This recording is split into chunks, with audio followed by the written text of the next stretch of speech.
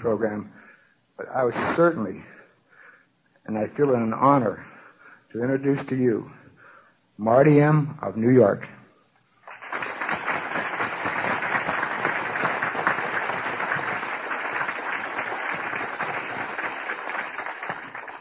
Thank you very much. But I'm going to start, as we always do, and always have, in my home groups. My name is Marty Mann, and I'm an alcoholic. And I know I'm east of the Mississippi because there wasn't a roar back from the room, "Hi, Marty."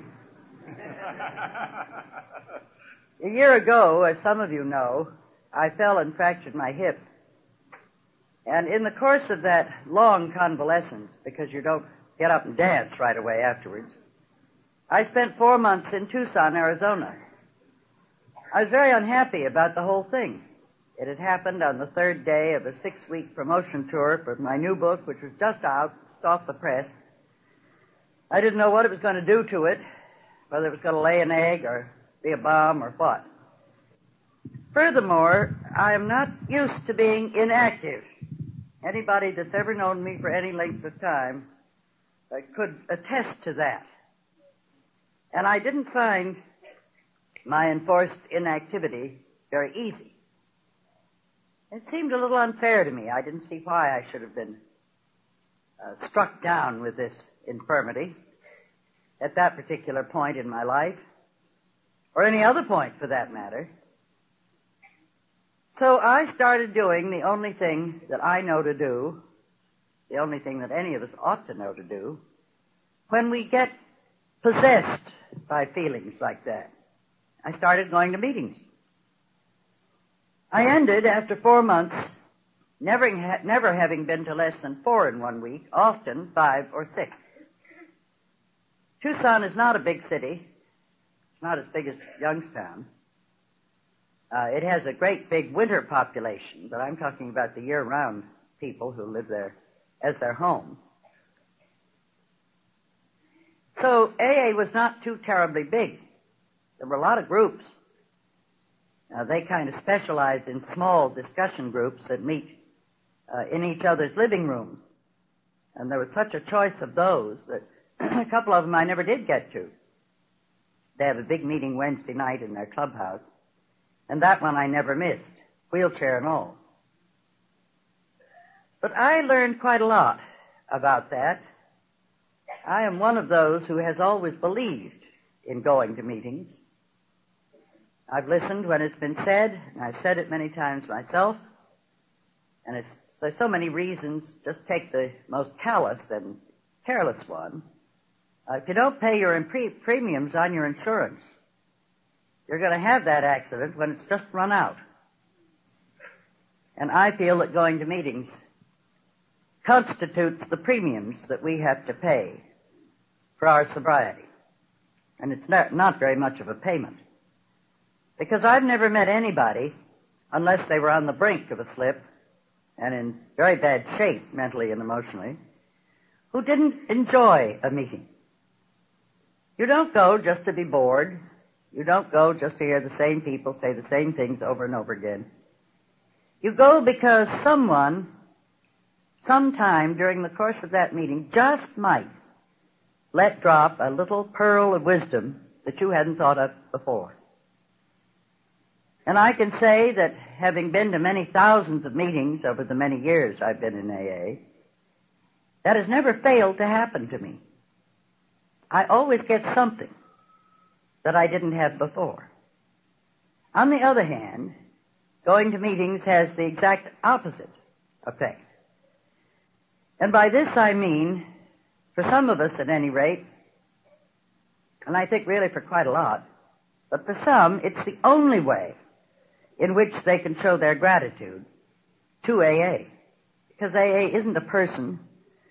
It isn't a place. It isn't a building. We can't put a plaque on it saying thank you. It doesn't want our money. We're all limited, no matter how much we have, in how much we can give. There isn't any other way in which we can show our gratitude to AA except by going to meetings. I want to tell you how I learned that. It's a very important lesson for me. It was a lesson I learned from the same man who taught me a great deal more. He was my sponsor in AA. He had to be my sponsor because there wasn't any other woman. Just wasn't one. His name was Bill. We knew him for many years as Bill W., and now that he's gone, and this was a really hard blow to me, we know it was Bill Wilson, which most of us knew all the time anyway. But when I attended my first meeting, I was a patient in a sanitarium in Greenwich, Connecticut. The only meeting in the East, there was another one in Akron, was held every Tuesday night at the home of Bill and Lois Wilson in Brooklyn, old brownstone. Well, I guess maybe I better go back a little bit, if you don't mind my rambling this way. When my doctor had learned about this, he had been very open-minded. But when he passed the book to me, told me to read it, I wasn't nearly so open-minded. I liked a lot of the things I read in there. They made sense to me. But it had too many capital letters in it, that book. And they were all G. Now, I'd outgrown God at 17. I didn't see any reason in wallowing in that opiate of the people anymore.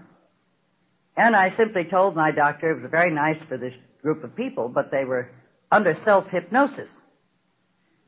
And I didn't feel inclined to get in and wallow with them in their self-hypnosis. He didn't argue with me. He'd listen to me for a while, and then when my time was up, he'd say, well, go back and read the book.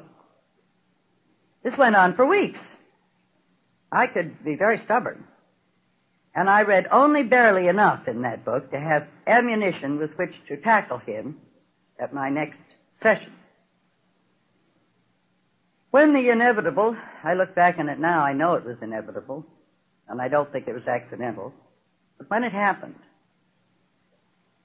it was because of a crisis that had come up in my own life about which I could do absolutely nothing. I couldn't get under it, over it, around it, and I couldn't beat it with my head. There was nothing I could do. It involved a man who ran the sanitarium where I was a patient.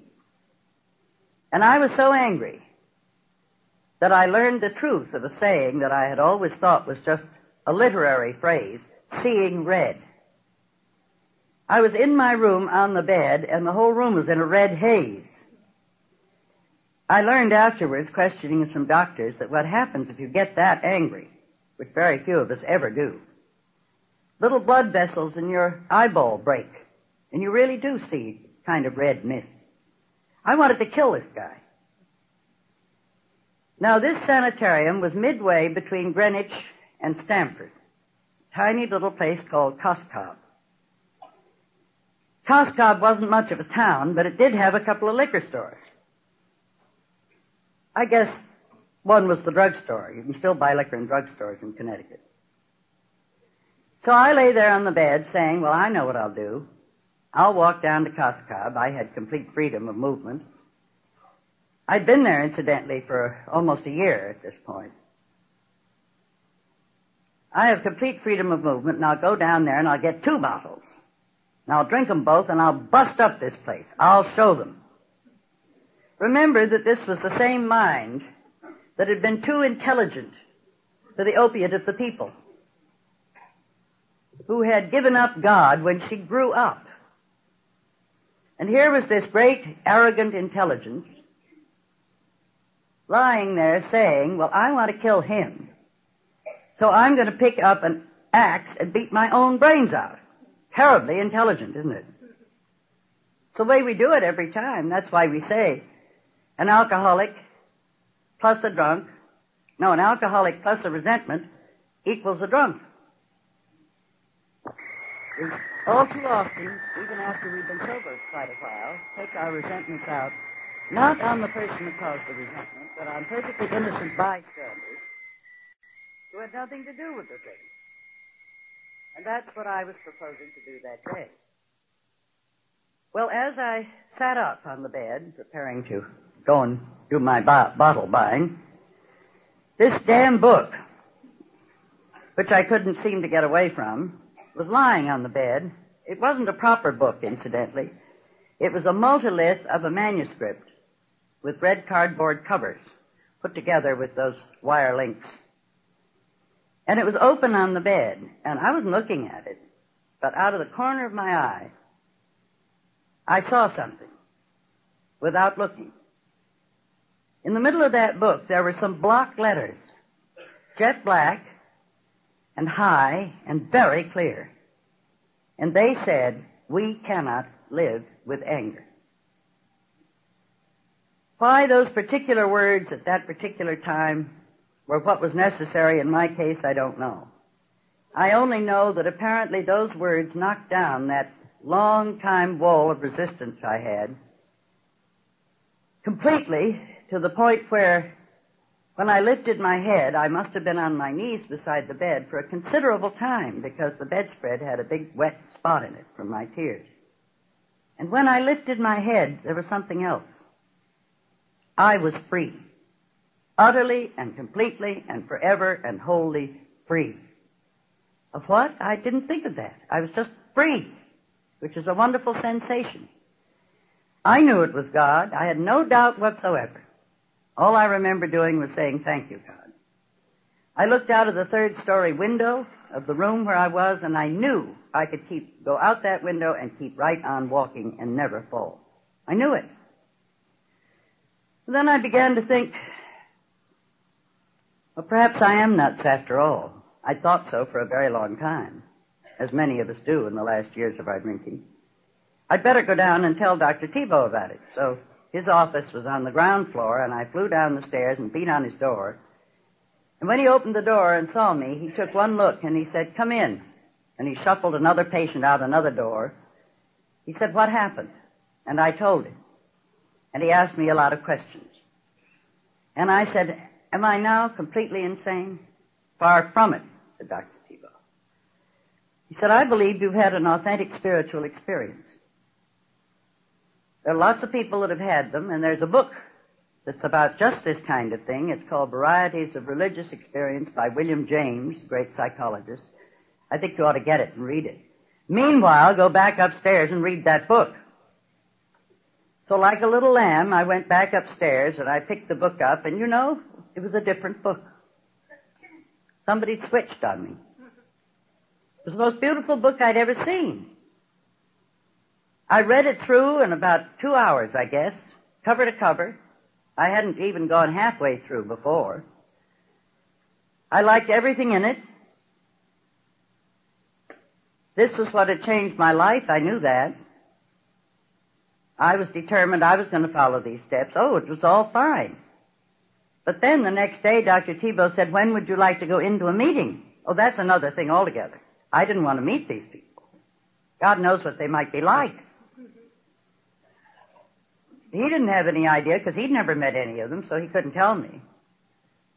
Once again, I was able to put off the horrible moment for a few weeks until finally one day he picked up the phone and he called into New York and he said, "She'll be at your apartment at 7 o'clock tonight." He then handed me a card. He said, "Take the train in. This is where you're going. Be there at 7. So at 7 o'clock, I arrived on the doorstep of a small apartment in Sutton Place, one of New York's nicer parts, I may say. I found a man and his wife and a delightful young man, best-looking man I think I'd ever seen, who was my escort. I thought, these people know what they're doing. This is sensible. And the four of us apparently were going over to Brooklyn to a meeting. And we got on the subway to go to Brooklyn, and several people that I was introduced to said afterwards they'd never seen such a wild-eyed dame. I was scared, believe me. I was scared out of my wits. And when we got to this house in Brooklyn, it looked to me as if there were hundreds of people there. I guess there may have been 25, possibly 30, but I doubt it. I went upstairs to leave my coat, and I didn't come down. And I thought, well, maybe I can get away with it just staying up here. I'd done that often enough in my drinking days. Except in my drinking days, I was usually under the coats. Nobody wanted to see me, and nobody could have budged me if they tried. Anyway, after a while, a very nice woman came up. She put her arms around me and she said, "We want you down there. We need you." And everybody's looking forward to meeting you, so come on down. And she took my hand. Her name was Lois, and led me down into that room. Then I had my second or third great shock. Someone, a minute or two after I'd gotten there, said, "When did you take your last drink?" And without thinking, I told him the truth. Now, I'd been covering that up from everybody, because all the time I'd been in there, I'd been sneaking drinks. And here I was telling the truth to somebody I'd never seen before, and perfectly comfortable about it. What I was introduced to that night was the fellowship of AA. That extraordinary bond that exists between us, even if we've never met before, even if we're in another country. I remember one night in 1951 or 2 when I was in South Africa, and I'd gone to a town, not knowing anyone. I'd met some AAs in Johannesburg. That's the only place they had any. And I walked into this hotel, and I was being sponsored by the government, and I was giving formal lectures and all that kind of thing. And I looked up, and here was a man and his wife that I had met in Johannesburg. He was an AA. Well, they came over to greet me with outstretched arms. During the course of the evening, another man who was a judge, a local judge, came up to talk to me about AA. He was not one himself, but he was trying to get one started in that particular town. And do you know, the 4 of us sat up till 3 o'clock in the morning? And it was just like any AA gathering that you've ever sat in on. And yet here it was, the AA that I had met in the hotel lobby was an Afrikaner. English was his second language. He didn't speak it too well. The judge wasn't even an alcoholic, but he'd read enough to know all about AA. And we were having no difficulty whatever in communicating what was really in our deepest hearts. And this is the nature, I believe, of that bond that we all have with each other. This extraordinary ability to communicate with each other at a level that goes below words. I don't quite know what it is. I only know that if you go into a meeting, you're saying hello to people, and you feel drawn to somebody, you suddenly realize they're not looking quite themselves, and you pull them off to one side, and you sit down and begin talking, and sure enough, they're in a terrible spot. They needed someone to talk to. That's why they were at the meeting. But they didn't know how to put their hands out and say, "Come over and talk to me, I'm in trouble." They didn't have to. Someone else at the meeting got the message.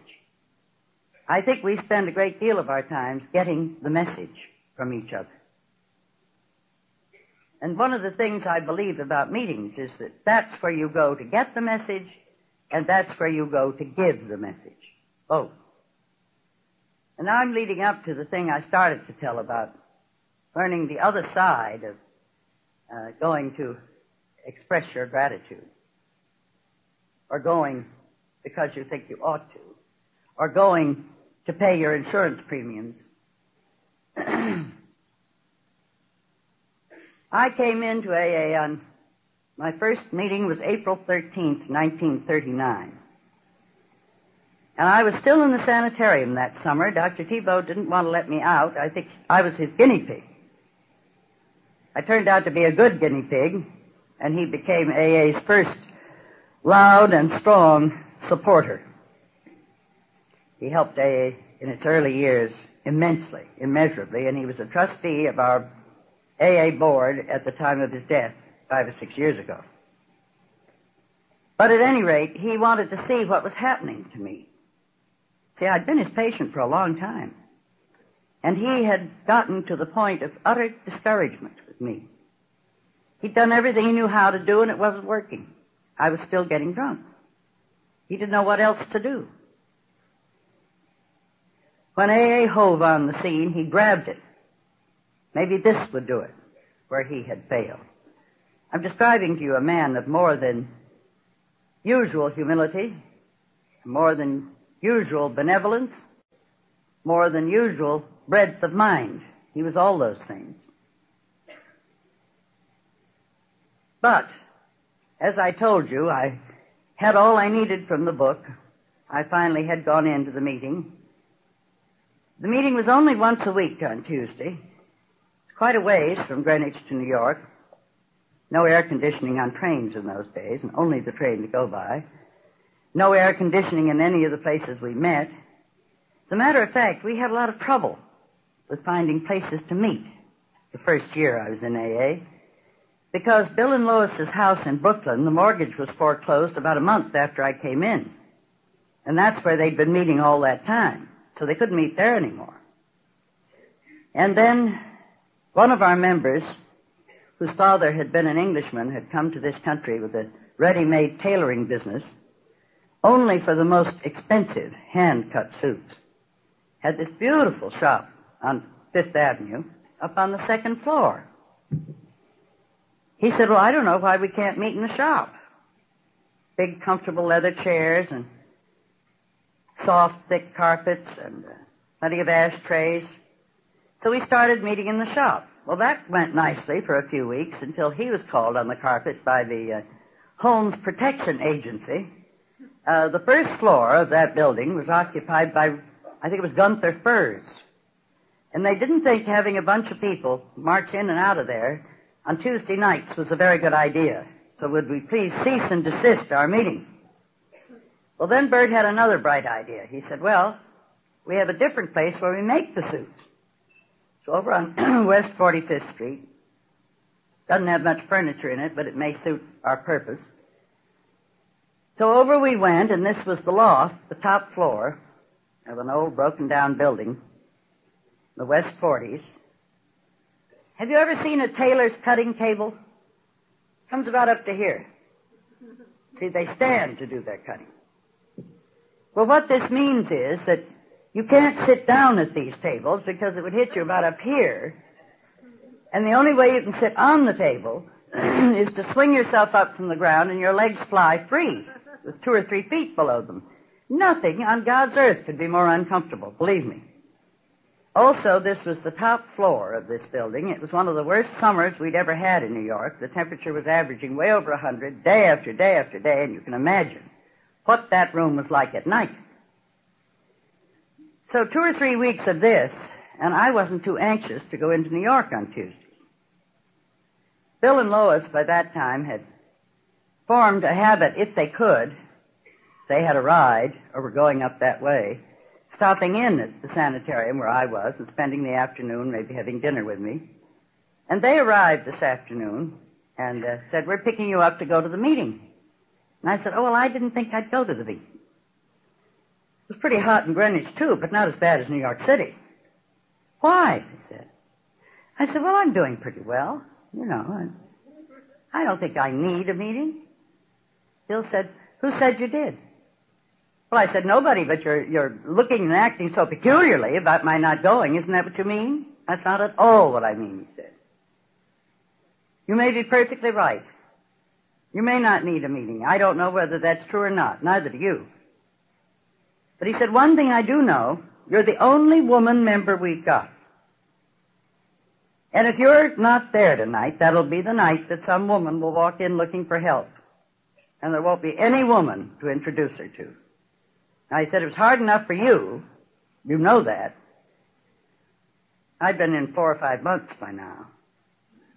And he said, don't you think you owe it to some of those women just to be there in case they come looking? Well, I had never thought of it that way, that my going to AA was a way of paying my debt of gratitude for what I had received. But I took that to heart. I've never forgotten it. And I think it's an important message that all of us ought to hear and think about and act on. Incidentally, as I travel, I keep being asked, although it's mostly by professional people in the field, not by AA members, and AA doesn't seem to be growing. What's happened? Standing still? Well, I said, I wish I could take you with me. Doesn't look like it's standing still to me. And I was thinking tonight, sitting next to Marion Kennedy, whom I've known, well, practically since I got in this field. Incidentally, my brother-in-law, Ty Miller of Cleveland, made the first call on Neil Kennedy, who was the first man in Youngstown. And we're all kind of tied in together and have been for a long, long while. And for many years, I came down here very often usually on Neil's invitation. And I was talking to Marion tonight about old-timers in AA, and she said, I said, I don't suppose you go very often. She said, oh, yes, I do. I go quite often, but she said, I go to a thing like this, and I'm amazed at all the people I don't know. Anyone who thinks AA isn't growing should sit down and talk with some of us. I get this impression when I go to the 3 or 4 groups that I suppose I'm closest to of all the hundreds of groups in New York City. Some nights I walk into Lenox Hill or Rhinelander and look around, can't see a single face I know. Well, there are just hundreds of groups now. They may be going to some other one. But AA is growing. I'm not worried about it, and I don't think you should be. And as long as we who are in it do what is recommended for us to do in order to keep our own sobriety, AA will always grow, because it is recommended, among other things, that we carry this message to alcoholics in every and any way we can. And it's further recommended, and this came out of the 30th anniversary meeting in Toronto, that we feel responsible about this. I was delighted when that was chosen as the kind of motto for that meeting. I think it's so good for us to feel responsible, because I think that one of the worst things about alcoholism was the irresponsible idiots it made us into. And once we're rid of alcoholism, there's no more excuse to be irresponsible. We can then become the kind of decent, responsible people that we always wanted to be, with the help of AA. Thank you.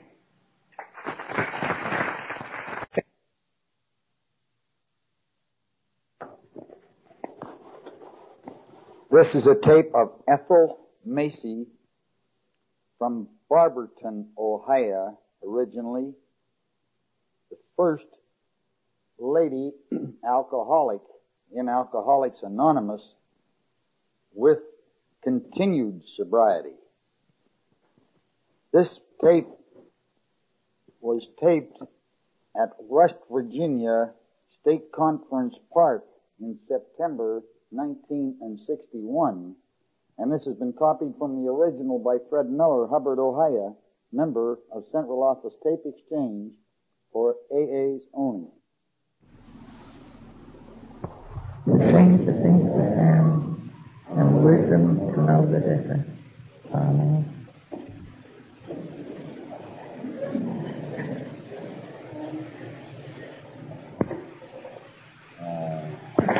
If you'll excuse my being pampered to be allowed to sit down, you all know it's a little hard for me to stand up. And besides, my knees shake so that I couldn't hardly stand up if they weren't crippled up, to tell you the truth of the matter. But I never get over being nervous about talking, and I don't know why, because I know you're all my friends and that you'll bear with me, but to make you in a little more tolerant mood, I'd like to tell you a little story. Most of you know that Henrietta Seibling was the woman that introduced Dr. Bob and Bill. And she wasn't an alcoholic, but she came to King's School regularly. And she would wait until all the other, I think probably they could hear me without any of those contractions. They're having trouble over there. Oh, they are? Oh. And I speak pretty loud. I still got that foghorn voice. But she used to come to King's School regularly, and though she wasn't an alcoholic, she'd wait till everybody was through commenting, and then she'd get up and she'd get going strong on the spiritual things. And sometimes they begin to get a little uneasy and wiggly and so forth, because she'd really get wound up. Henrietta's a good friend of mine. I told her this, and she'd get a big, I don't care. I have a good right to talk over there as long as I want to, and which she did have, but because she plays such an important part.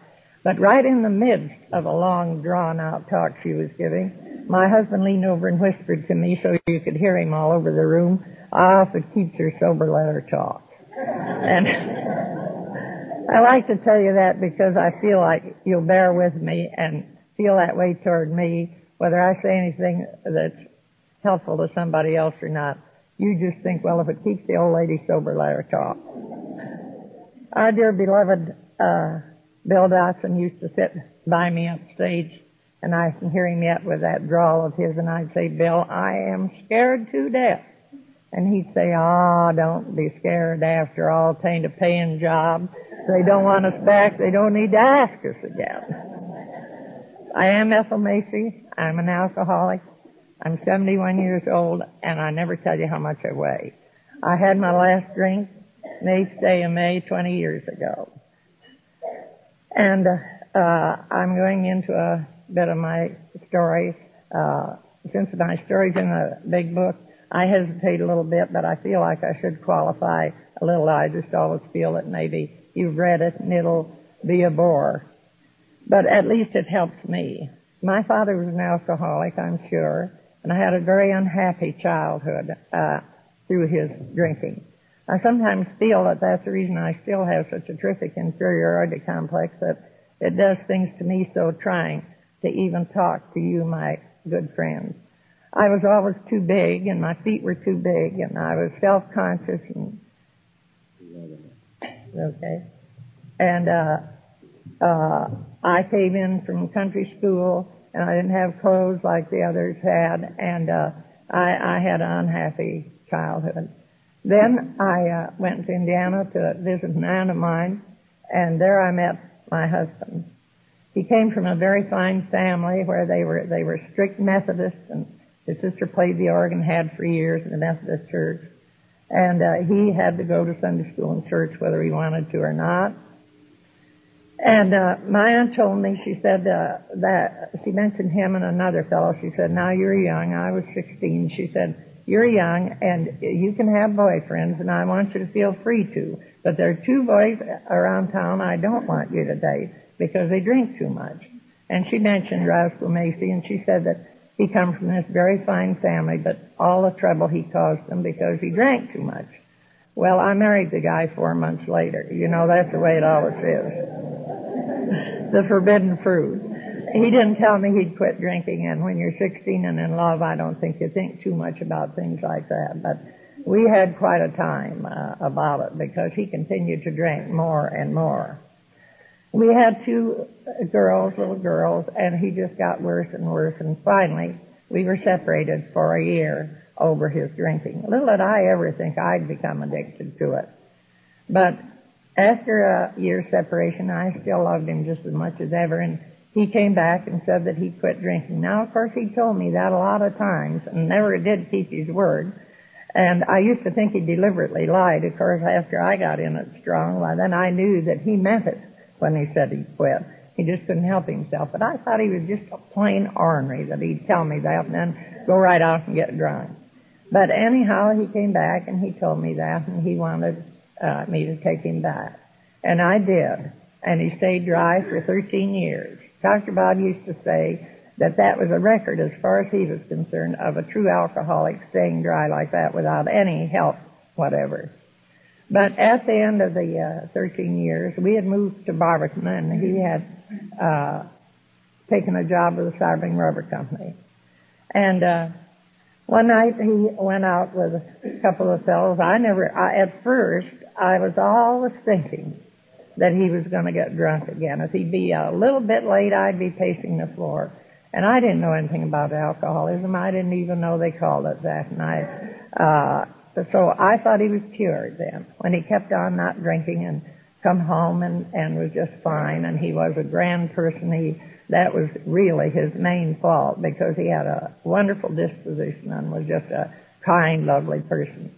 So this one night he went to a prize fight with a couple of boys, and by that time my youngest daughter was in high school, and the other one was married and living with us, had been married a short time, and her husband then had gone out with my husband to this prize fight.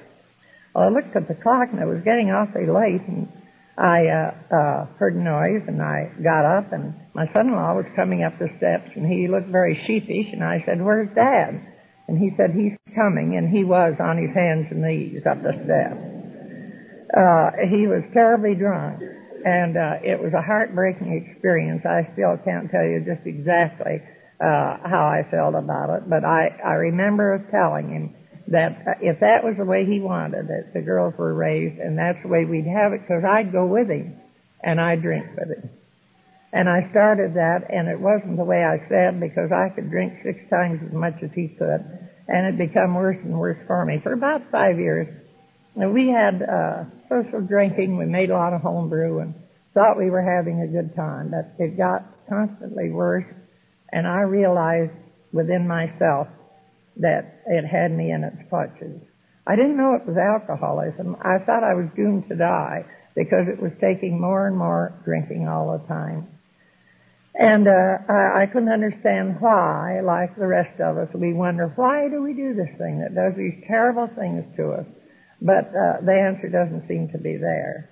And we had lots of funny experiences. Some of you know some of them, but I was thinking this morning about if there was any question in one's mind about whether we're returned to sanity. Some people resent that. They feel that it's a terrible thing to say we're insane. And I'll give you one little incident that I think will prove to you that anyone that would do this must be insane. My sister and her family were supposed to stop at our house. We lived in Indiana, and they were coming there to Sunday dinner. And so I, Saturday, as usual, got drunk, and I had my own chickens, and I couldn't catch the chickens or kill them. And so, of course, like we'll say, well, tomorrow morning, and knowing that you're not going to do it. But anyhow, in the morning, we could get drinks on Sunday down the road from us. And so Sunday morning here we were and feeling terrible, and my husband said, well, we better go down and get a couple of drinks, and then you can dress the chickens. Now, you can imagine that Sunday morning, and they'd probably come by about noon. But I knew we wouldn't be back. And so why, I don't know. But I went out and caught 3 big white chickens and brought them in, and he said, what in the devil are you doing with those chickens? And I said, well, I want them to know my intentions were good. I know I won't be back. And so I left those. Now, talk about insanity. I left those chickens shut in the house. And when my sister came, she said there was one roosting on the foot of the bed and one in the lounge chair. And it took me a whole week to clean up that house from having those chickens shut in there. Now, if that isn't insanity, I don't know what you'd call insanity. So I have no qualms about our steps that we are returned to sanity. But that was only one of many papers. We did some of the funniest things, both of us being drinking like that. We never threw away each other's drinks, and he never even got mad because I took his. We used to each have a bottle, and he'd take his in on the davenport, and I'd take mine to bed. And he'd always pass out, and I'd go take his and kill my own and then kill his. And I think if he'd have done that to me, I'd have probably killed him as well. But all he'd say was, I'd try to tell him that he drank it. And oh no, he knew he didn't, but he said, so what, we'll just go get some more. It wouldn't make him mad, we just go get some more. And so this drinking went on and got worse and worse. And the only reason my husband had a very good job down in Stuyvesant, and the only reason that he didn't get fired, and we were always thinking that he certainly would be fired, was because he had a bunch of boys working for him that adored him. And he was a wonderful boss, and they knew that I drank. And when there'd be a breakdown, they'd try to cover for him to the best of their ability. But it got so that I'd wake up when we'd been out and awfully drunk, and I'd wake up and I'd shake him and try to find out whether he was going to be able to go into work or not. And if I knew without a question that he wasn't, then I'd start talking out loud how it was going to sound when I would call his boss and tell him that I had another awful attack of gallstones and he had to stay home and take care of me. And it was a peculiar thing. It so happened that this man that I had to call, that I sponsored his son later, long after I was in AA, it was one of those peculiar things that happened to us, and he's still sober and doing a wonderful job. But anyhow, as I say, I thought it was more hopeless and more hopeless. And he never drank when he was into work, but he would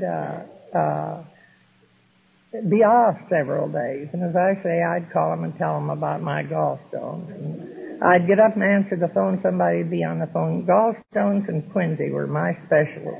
If I was raspy and hoarse, they'd say, do you have a cold? Well, I think I'm getting quinsy.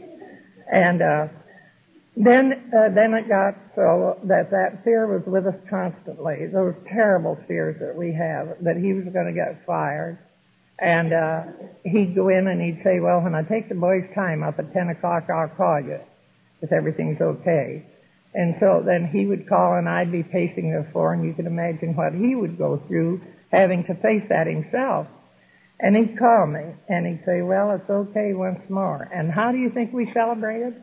To show our appreciation that again he hadn't been fired. When I went in after him in the afternoon, why, one or the other of us, one was as bad as the other, would say we better go to the liquor store. So we'd go to the liquor store, and that's the way we'd celebrate and start all over. But he didn't lose his job, which was certainly a fortunate thing. I remember when we were talking after the boys come to see us, the AA boys, that we thought he'd lost at that time for sure, because he'd been off 2 weeks on this terrific drunk we'd been on. And the boys, I remember, I didn't get the gist of it then, but they thought maybe Henrietta Seiberling could intervene if he had lost his job. And they talked about that. But then to get back to our interest in AA, my husband read in the paper that what's his name, the ball player, had found something to keep from, to keep him from drinking so. And I know he was thinking the same thing I was, but we didn't voice it to each other that might be something that eventually we could have to help us. But shortly after he had read this, I was in a bar. I hear some of these girls say that I was a lone drinker. And I'll say to them, I drank alone and with anyone that would drink with me. And then they'd say, well, I drank at home. Well, I drank at home and abroad. I drank anywhere I could get something to drink, and plenty of it. I'm not proud of it, but those are the real facts of the case. So I was in this bar this morning, and I had a terrific hangover, and you just, with your most vivid imagination, you can't imagine how terrible I would look. I am so ashamed of it now, but it's the truth. I'd go into a bar and tell them to heat up some soup. I'd think maybe I can get off this booze if I just eat a few bites. They'd heat up the soup, and I'd try slop a couple of spoonfuls down and push it aside and give me a double header. And that's the way I was. And I know you who have been afflicted probably haven't gone as far as I had, but no, I would think if I only, and I would get off of them a little bit and clean up the house immaculately and clean up myself and wash my hair. And I'd say, dear God, if I could only cleanse my inside of this terrific thing that's got the best of me, like I have cleansed the outside. And maybe not in a half hour after I had everything cleaned up, me cleaned up, I'd go right to the liquor store and start all over again. Again, we say why. We don't know why, but we know that that's the way we did it. So I was in this bar, and I was shaking so badly that I couldn't get a drink to my mouth. And I sifted from the bar, and I was always trying to cover up. I guess we did. And I was so bitterly ashamed. And there was a man standing there. And I said to him, if I don't get off from this, I'm going to have to join that thing that Raoul Hemsley did. And he said, sister, if you think you're nuts now, all you have to do is join up with them. He told me that he could get me the password, that he knew where they met, and that he could get me the password to get in, but he said they rolled on the floor and hollered and were religious fanatics. And so I said to myself, Ethel, you're nuts now, but you might as well be nuts drunk as nuts sober. And so any thought of that was passed up. But finally, as time went on, and it got worse and worse and worse, and again, I was in another bar, and that happened to be the man's bar that brought the message to us first. And I said to his wife, who was tending bar, I wish I might never take another drink of this. And she said, do you really down your heart mean that? Well, we had become perfect nuisance to them. They only sold beer and wine, and I'd go get a couple of quarts of gin and take down just to have company to drink my gin. Well, they didn't appreciate that, They sold beer and wine. And I think that they would be awfully glad to have gotten rid of us anyhow. But she said, well, I'm going to tell you something. You often try to buy Jack drinks, and he always told us he had liver trouble. And she said he drank terrible. We used to run the merry-go-round, and we lost it. And he joined up with some people in Akron, and has been dry a year. And then again, I thought to myself, that's that crazy bunch the other guy told me about, and that's no good. I don't want to get involved in anything like that. But I want to say to you, ladies and gentlemen, that the day came that I didn't care what I got involved in if they could tell me how to get off the booze.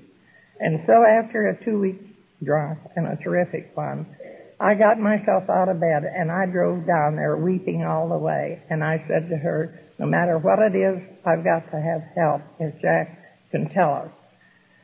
So he wasn't there. He, by the way, drove for a brewery and besides had this joint that they run, but nevertheless he stayed sober. So she said, I'll send Jack over.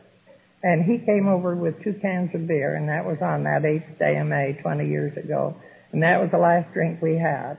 And he said, there's a doctor in Akron, and he was so careful about anonymity then that he didn't even say Dr. Smith's name, but he said, I'm going in. He said, you both of you need hospitalization. You're in a terrible state.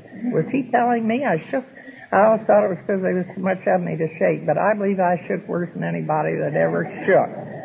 And, but I didn't know about this hospitalization. When I hear people in A telling like they tell about going to doctors and psychiatrists, ye gods, I'd have died first because I was sure that they'd send me to the nut house if I went to a doctor in the shape I was in.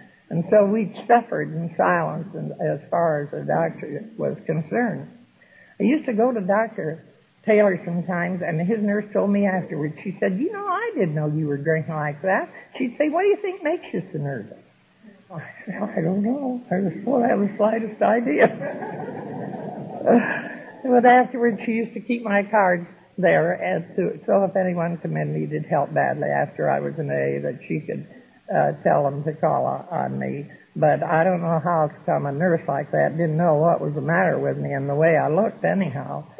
But so anyhow, Jack came and he said he'd go in town and talk to this doctor. And it so happened that Dr. and Annie were in Florida. So he didn't know what to do. But he announced it in Akron about us. And I think these guys must have really been dying of curiosity to see what kind of an outfit that was. Because we were in a terrible state. So they started coming out there. I can see one of them has passed on, and unfortunately passed on drinking, but he sat by the side of my bed, and as I say how I shook, and he had such a fresh, innocent look on his face. And he said out on the edge of the chair, and he said, and this is my story. And he told a story that made my hair stand on end. I thought, that guy must be lying. He never could have drank like that and looked like he does now. But they kept coming, and maybe some probably know George Blair, and he was one of them that was very serious about it. And he said that as the boys left to go back to Akron, different ones of them said, well, they've had it. Now they're going to stick to this. So they said he told about it. Of course, there was only one group then, that was King's School, and he told us about that. And he said that to meet him in Akron on Wednesday night, and we would go to this meeting. Well, somebody spoke yesterday about Ku Klux Klan. That's all I could think of, because we went down through the valley there to King's School, and I said to him, ye gods, they may be planning to burn us on the cross, but I guess it won't be any worse than what we've gone through. But we were pretty nervous about and we looked terrible. My face was bloated and red, and I just didn't have anything decent to wear. But they turned me over to Annabelle Gillum, and I can see her little face yet, and she said, well, they tell me you drank. And it didn't turn me away at all. It probably might have, but I was just that desperate that nothing. I said, yes, I did. That's what I'm here for. And so began a time of great happiness and joy and hope. And we never missed a meeting on Wednesday night for a year after that. And then my husband was stricken with his heart attack, and we weren't able to go. But they flocked out to our house and stood by, and he was able again to get up and go to some meetings. But then he got gradually worse and worse. And that first summer, I like to tell you about this because you know by now how simple my thinking must be. And I had no religious background. And that summer, we owed everybody that would trust us, even though my husband had this good salary. It all went for booze. And I planted a big garden. And in that garden, I found the God that stands by me now.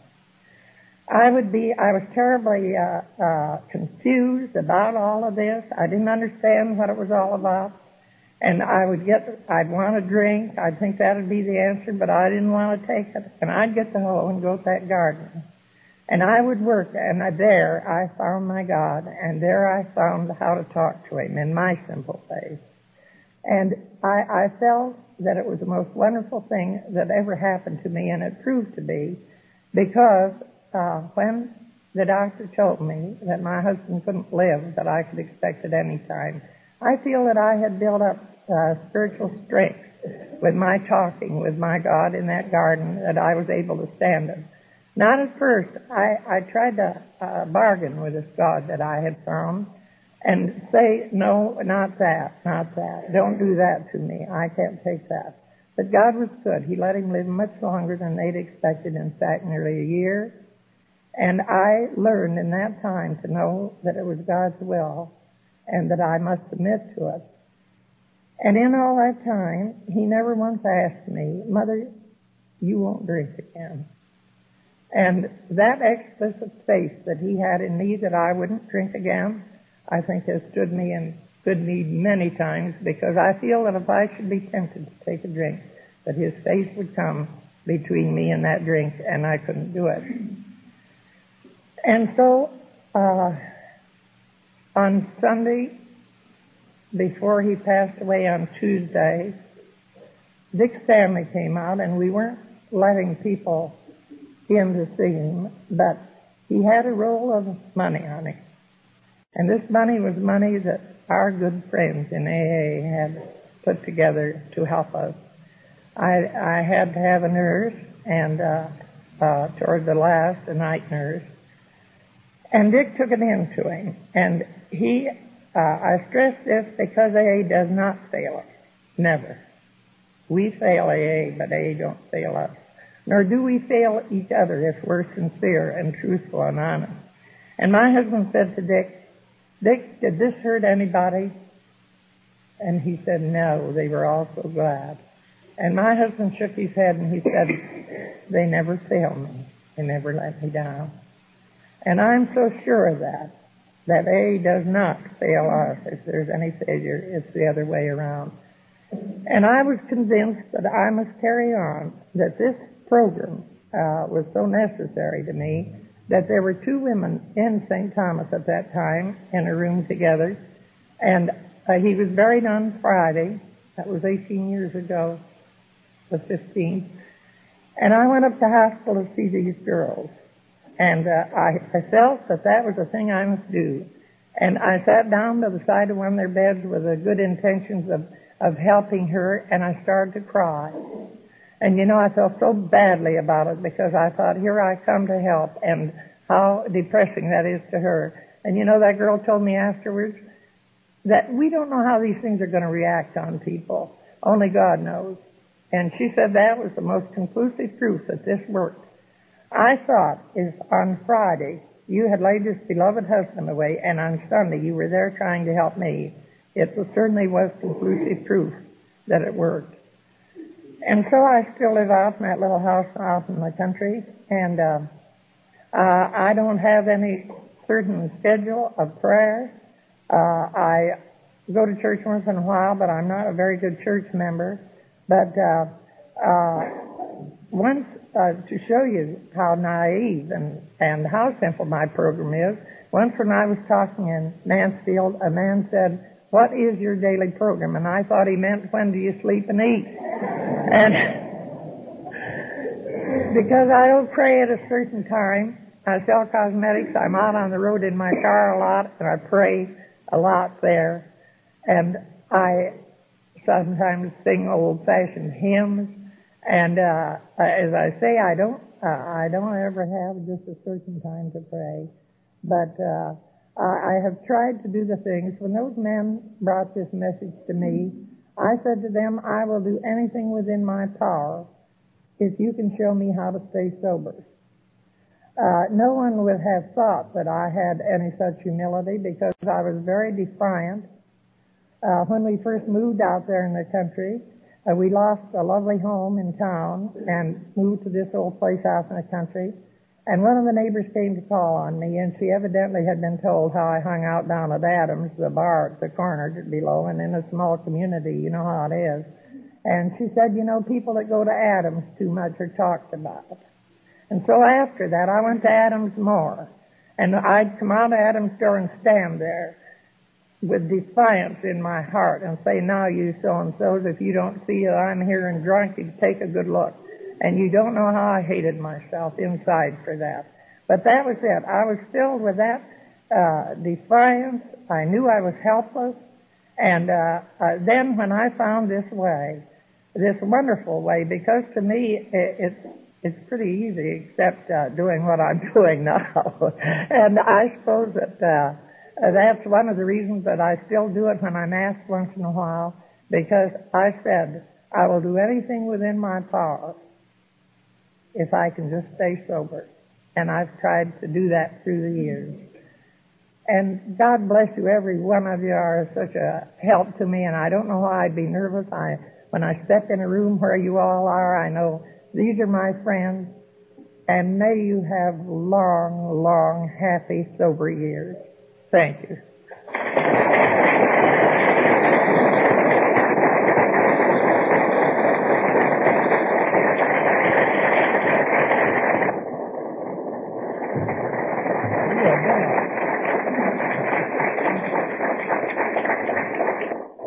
Up here on the head table are. And if we could, beginning with on my left, your right, Maynard. Would you stand up and be introduced? Maynard is one of the authors of one of the stories in the big book. And a long-term, wonderful member of our fellowship. Fitz is our delegate from your area to the General Service Conference.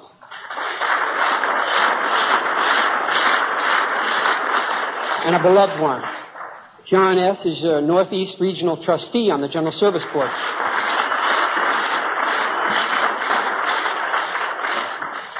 The next lady is very special. She's been here since our beginning. This is Dr. Bob's daughter, Sue Windows.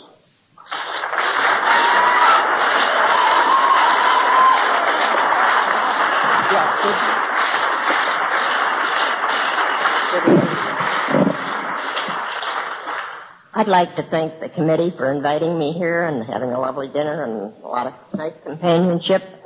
And I'm going to get Dennis one of these days. I don't know when, but I'll get him. And it won't take you long to find out I'm not a public speaker. But I do know I want to congratulate all of you for your 50th anniversary, and hope you have another 50 and more. And I just want to say that I know my dad and my mother played an important part in this. And I know that they would be proud of you and of the AA group as a whole. And that's about all I can say. Thank you.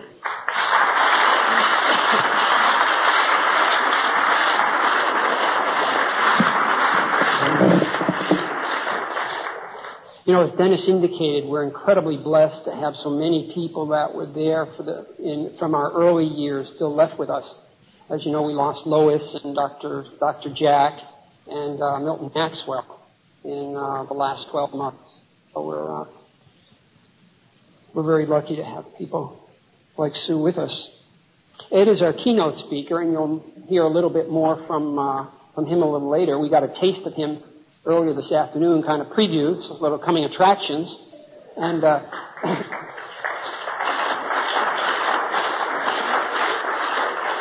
I'll just finish introducing the head table, and then we're going to have a few words from our next person I'm going to introduce. Felicia M., if you will, stand up on our head table.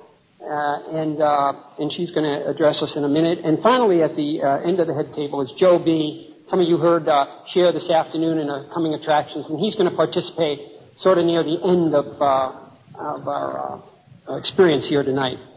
I'm going to ask Felicia after an introduction. This lady's very special. Her story's in the big book. She's given me permission to state the name of it, Stars Don't Fall. It's been my favorite. I knew her inside out long before I met her, had the good fortune to meet her. Her story speaks to me even today.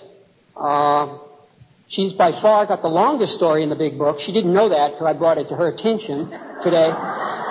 17 and a half pages.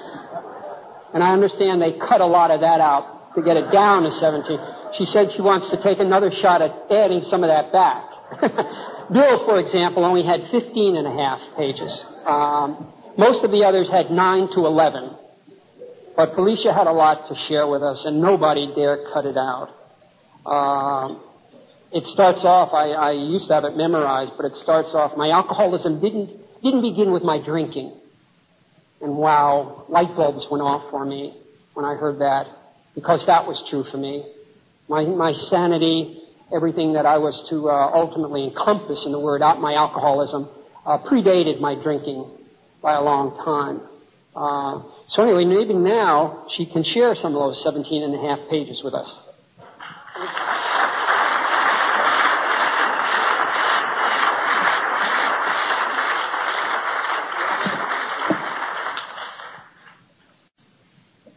Can you hear me, everybody?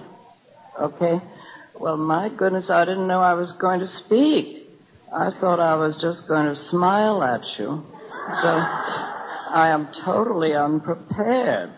And if I'd known I was going to talk, I'd have taken my clothes out of mothballs a week ago instead of last night. So if you might smell a little camphor, maybe that's appropriate. Somebody my age, it's appropriate to have a little mothball smell. Gosh.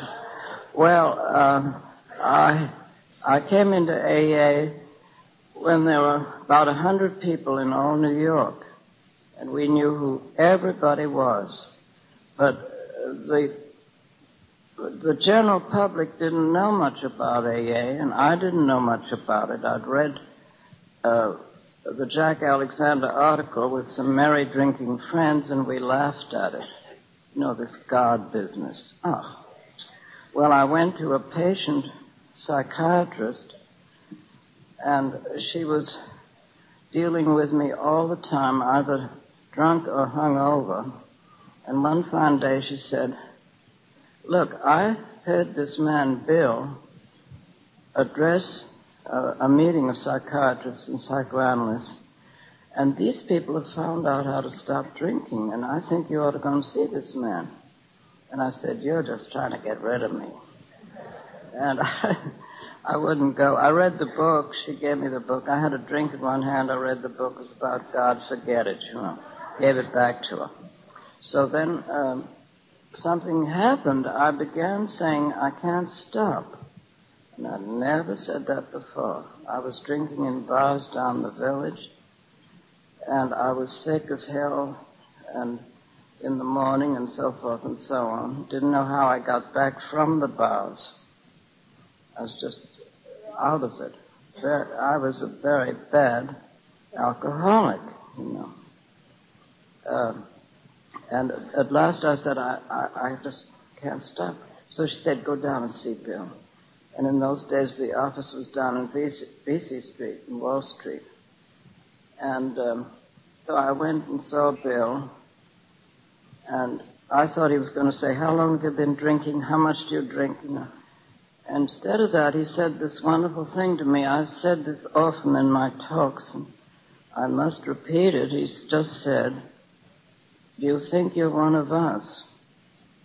And that's the most wonderful thing that's ever been said to me, because I wasn't one of anything or anybody for the longest time. I was told by my merry drinking friends to not come around when I was drinking. I was so disagreeable. Well, I was always drinking, so my social life was a bar on 8th Street in Greenwich Village. You can imagine that. And so he sent me to see Marty, who became my sponsor, and a lot of you have heard her speak, and you know that she did an awful lot about promoting information on alcoholism.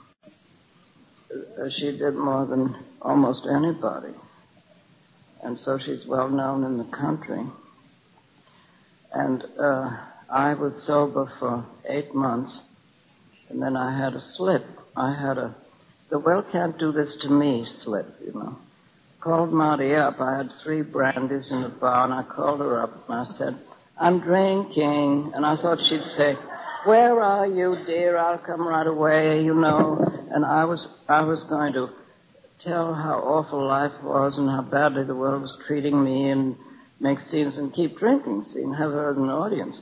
And all she said to me was, honey, what do you expect me to do about it? Well, if that wasn't a letdown. Oh. And that put the brakes on. And a wonderful man called John, who had got me to meetings a lot. I was staying with people in New York, though I lived out in Nyack. And these people were dying to get rid of me, you know, this terrible bender I was on. And I said, John, the minute my stomach settles down, I'm going right back to the bar in Greenwich Village, and I'm going to get drunk again. And he said the most wonderful thing to me. He said, when are you going to stop? Well, that scared me. When was I going to stop? See? So the brakes were put on some more, and I finally called help from above. Somebody come get me. And it was a few days before Thanksgiving. And John christened my slip Custer's Last Stand because it was just 3 days and 3 nights he held out against the Indians. You who've been to school since I have, do you remember? I don't remember. But anyway, it was Custer's Last Stand, my last slip, and thank God that was my last drink. And so Thanksgiving, will have been sober for 47 years. And, oh no.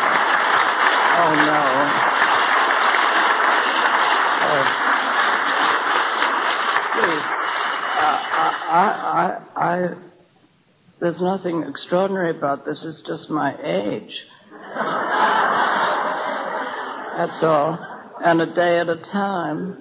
And the program and my wonderful sponsor, Marty, and my wonderful friends in AA who've helped me, and really trying to understand a power greater than myself, which has helped me so much. I didn't believe in a thing when I joined AA. I thought I was an atheist. And so you who are young, even you who aren't so young, you could make it too. See, just a day at a time, that's all. I didn't have any control. I couldn't stay sober for a week even. So there you are. And thank you so much. And I'm so grateful to be standing up here instead of buried under an oak tree or something, because had I gone on drinking, I wouldn't be here. And I've had long stretches of wonderful life, and it's all been thanks to AA. Thank you very much.